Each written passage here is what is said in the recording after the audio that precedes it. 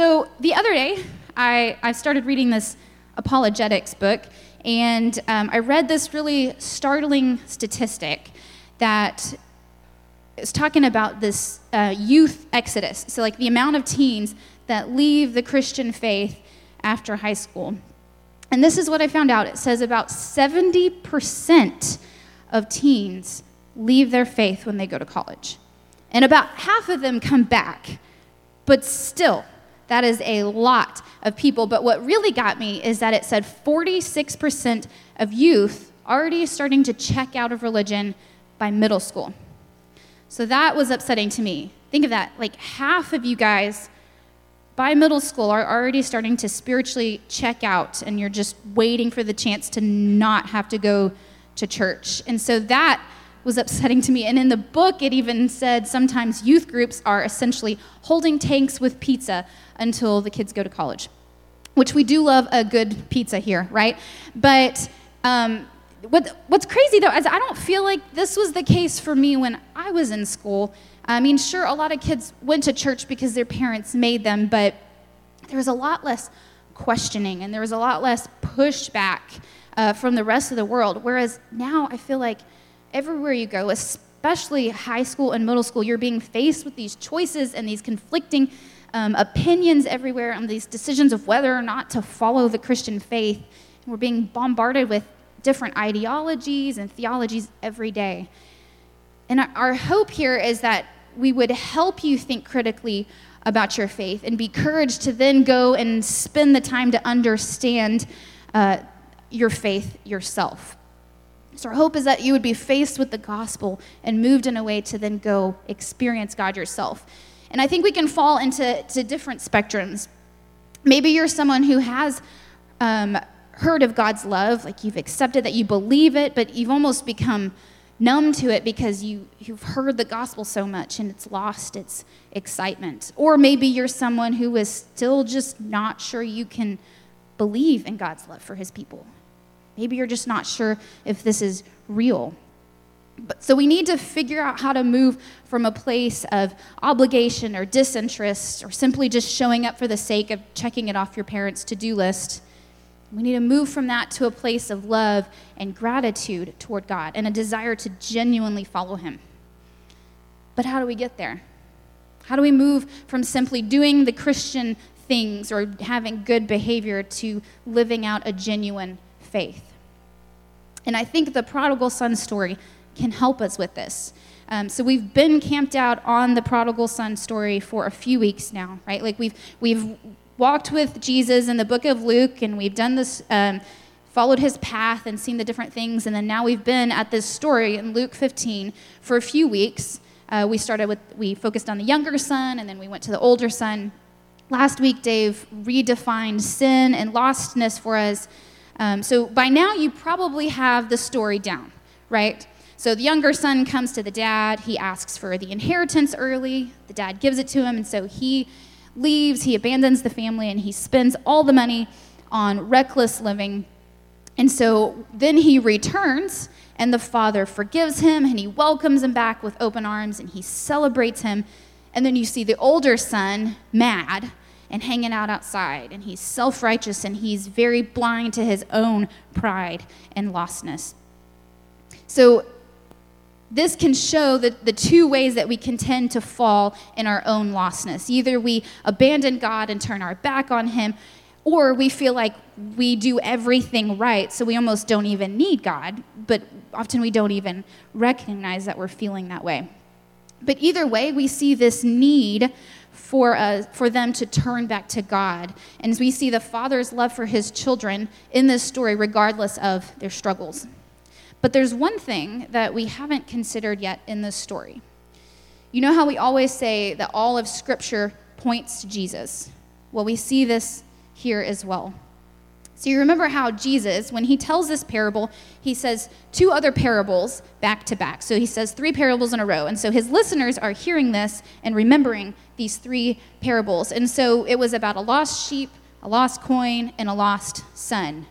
So in the first two parables, we saw that the person left everything and went through this tremendous effort to get the thing back, right? Like the shepherd left the other sheep and went out into the wilderness, trekked through this dangerous wilderness to bring the sheep back. And then with the coin, we saw the woman clean the entire house just to find this one coin. So now we see rejoicing at the end of each story, this rejoicing of finding the lost thing or the person. But what we didn't see in the lost son story is no one goes out to find the son. He comes back on his own, and it feels like something is missing in that story. So let's think about the elder brother. What should the older son have done when the younger brother left? So what we do see, we end up seeing that he stays, and he basically cuts his losses where his brother's concerned. He's like, he is dead to me. Like, I don't care. I'm moving on with my life. And then when his brother comes back, he's mad. He's mad that he's being celebrated and forgiven. So what we don't see in this story is we don't see an elder son willing to seek out his brother and bring him back into the family. But we kind of wish for that, right? Like his brother, he should have gone out and found his brother and brought him back into his family at his own expense. But the older son here didn't want to do that. And in fact, one of his accusations to his dad is, how could you spend all of this money on your son, and then now you're even throwing a party for him? So he didn't want anything to do with him. He didn't want to spend any more time or expense on that guy. But what's ironic is that his brother's redemption still cost the older son.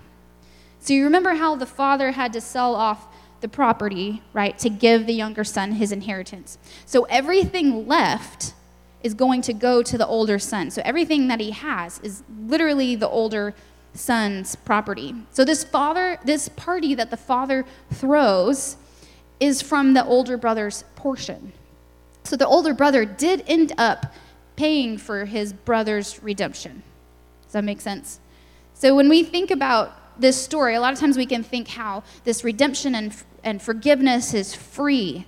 And it is free to the one who is being forgiven, but it still comes at a cost.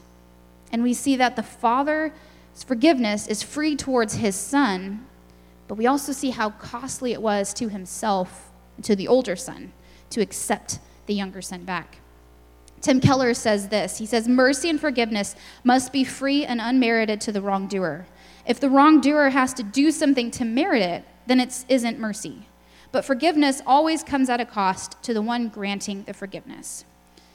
So think about like if one of your friends broke your phone.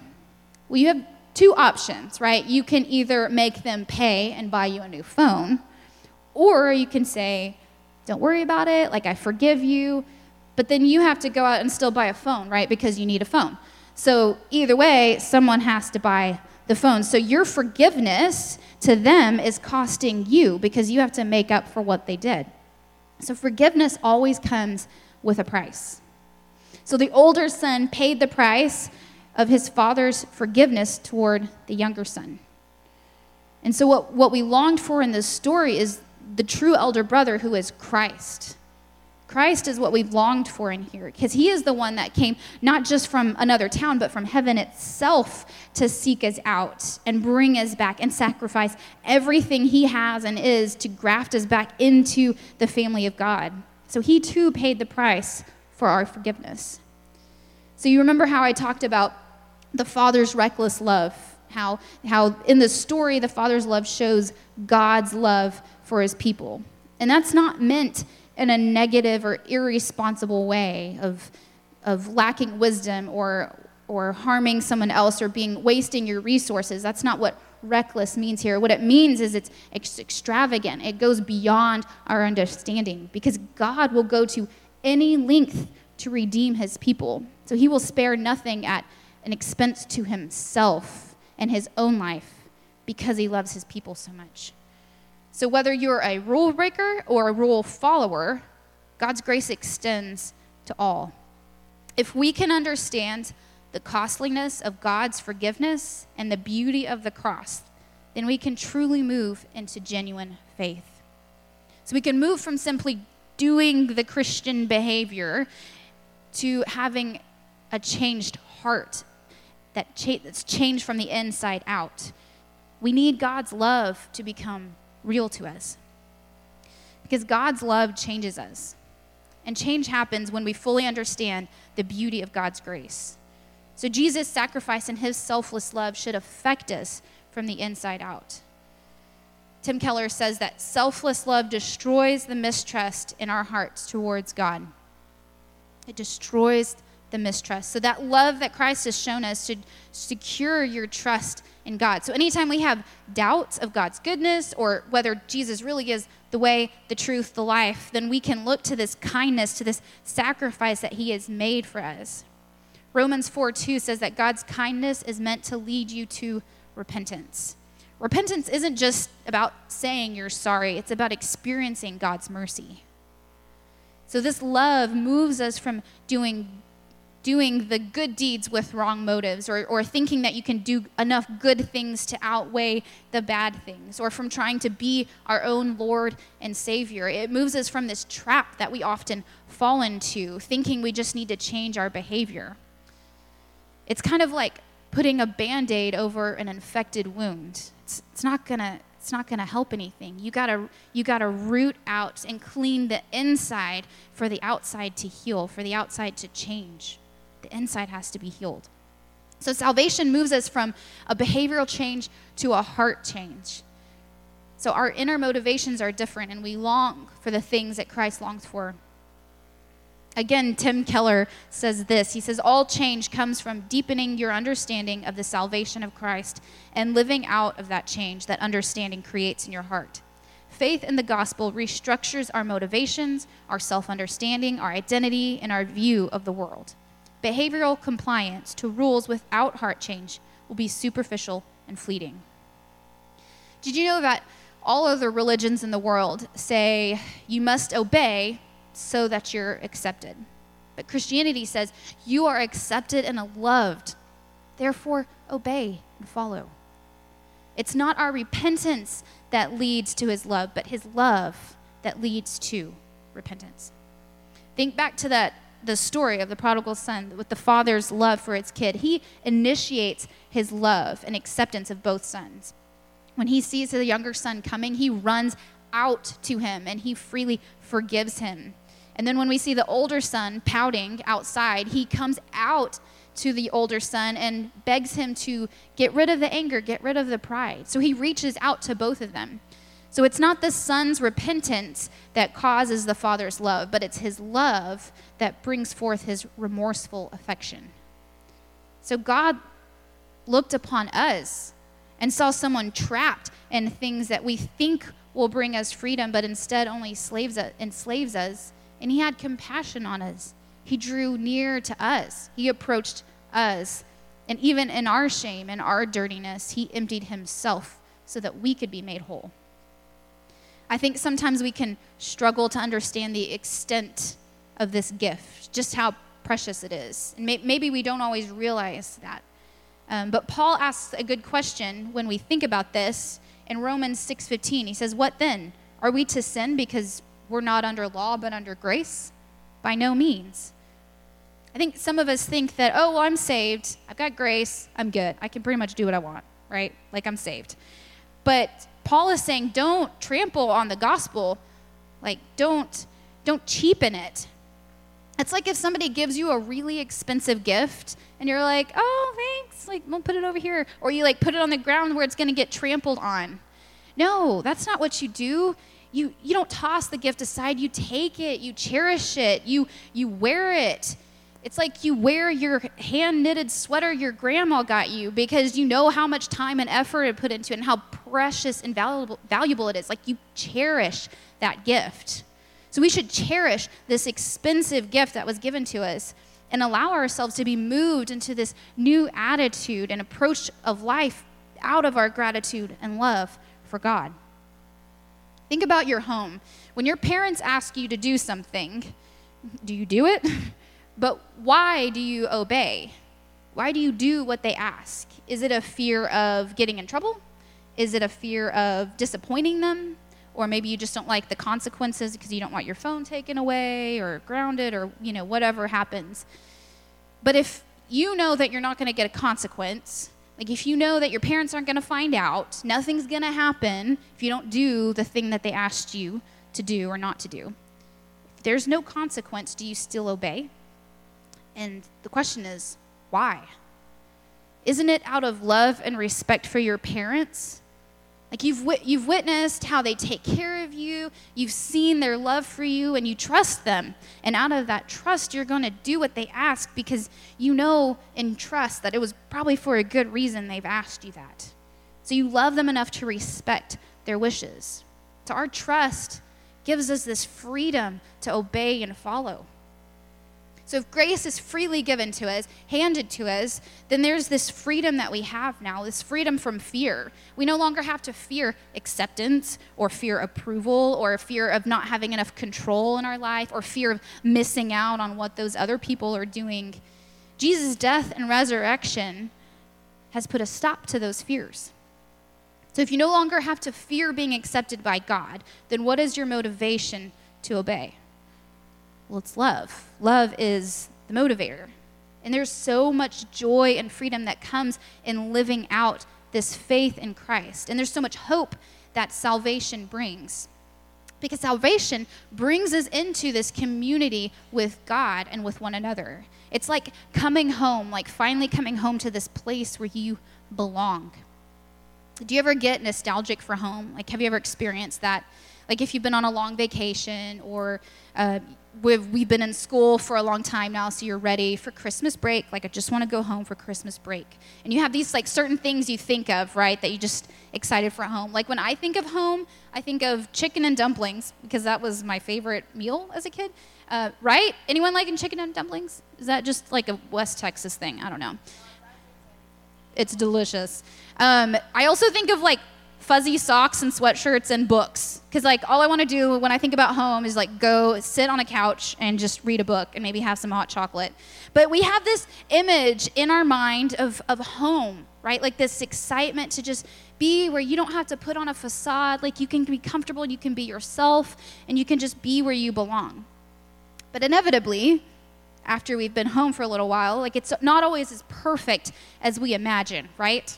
Like you get into a fight with your sibling, you make your parents mad, your parents make you mad, or your kids or siblings start fighting over who gets to be the pretend Pokemon first, or your kid pees all over the bathroom floor because he thinks, hey, I'm going to stand on a stool over here and try and make it into the toilet over there. It didn't work. Or your toddler tries to wipe poop all over a clock because they just want to see how pretty it is. Not that any of these things have happened in my household. So we love the idea of home, right? Like, we have an ideal, but things aren't always as perfect as we think that they're going to be. And that's because we live in a broken world. Nothing is perfect. And we're not made to live in a place with disease and death and sin, and yet here we are. Because we have this feeling that just something's not right? Like, have you ever felt that sense of lostness? Like, I just don't fit in here, or there's just something missing. Like, this just isn't right. Things in this world are not satisfying. 1 Peter, the whole book, it even talks about how we're exiles and we desire to be home. So salvation is like bringing us home to God. It's bringing us into this community with God where we belong, where our deepest desires and longings are met with Jesus. It's like coming home to where we belong. So how do we move into this community with God? Well, we got to truly understand the weight of our sin, of our lostness, whether we recognize it or whether we don't recognize it. We still need to understand the weight of it. And we need to know the beauty of Christ's work on the cross that he took on himself to cover our sins. You know the hymn, Amazing Grace. The guy, John Newton, that wrote it, he wrote this other hymn that I felt like was really beautiful. And it says, our pleasure and our duty, though opposite before, since we have seen his beauty, are joined to part no more. And I think that's such a great picture. Like when we see the full beauty of the gospel, the extent of God's love, of him pouring himself out for his people that don't even recognize their need for that at the expense of his own life, then duty and obedience is not a burden, but it's a delight. It's an overflowing of gratitude for what God has done for us. So when we understand the gospel at the heart, then we are changed radically. There's a greater understanding of the gospel brings a greater awareness of sin and brokenness. So our motivations, our desires, our intentions all change, and we're able to show mercy because we've been given mercy. We're able to forgive even at our own expense because we have a Savior that poured his whole life out for us.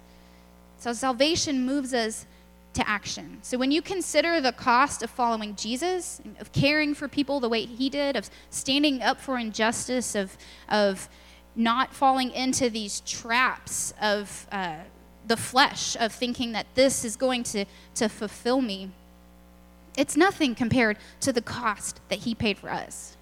So let that be the challenge for you, that you would really consider the cost that Jesus paid. Don't let it be just some Sunday school story that we grow up hearing every Sunday. But let it move you in ways that it becomes real to you. See it for yourself. In the Bible it says, taste and see that the Lord is good. Experience it. That he really is who he says he is. And let that be the answer to the doubts that you might have. Let it push you into genuine faith in God. All right, I'm going to pray. Lord, we just come before you.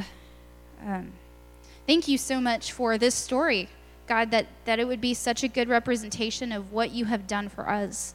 Lord, that you would send your son and to pay this costly price, Lord, that we can't even imagine, and that we don't even imagine how much we need it. But Lord, I pray that we would just let it be real to us, that we would understand just how much your grace cost to you, Lord, but that you freely gave to us. And Lord, let it move us in a way that we would just genuinely follow you, that we wouldn't fall into temptations and traps and distractions, Lord, but that we would just set our eyes on you, God. I ask all this in Jesus' name. Amen. All right, so y'all know where you're going? 9th, 10th, 11th, girls. Do y'all know where you go? Good, because I don't.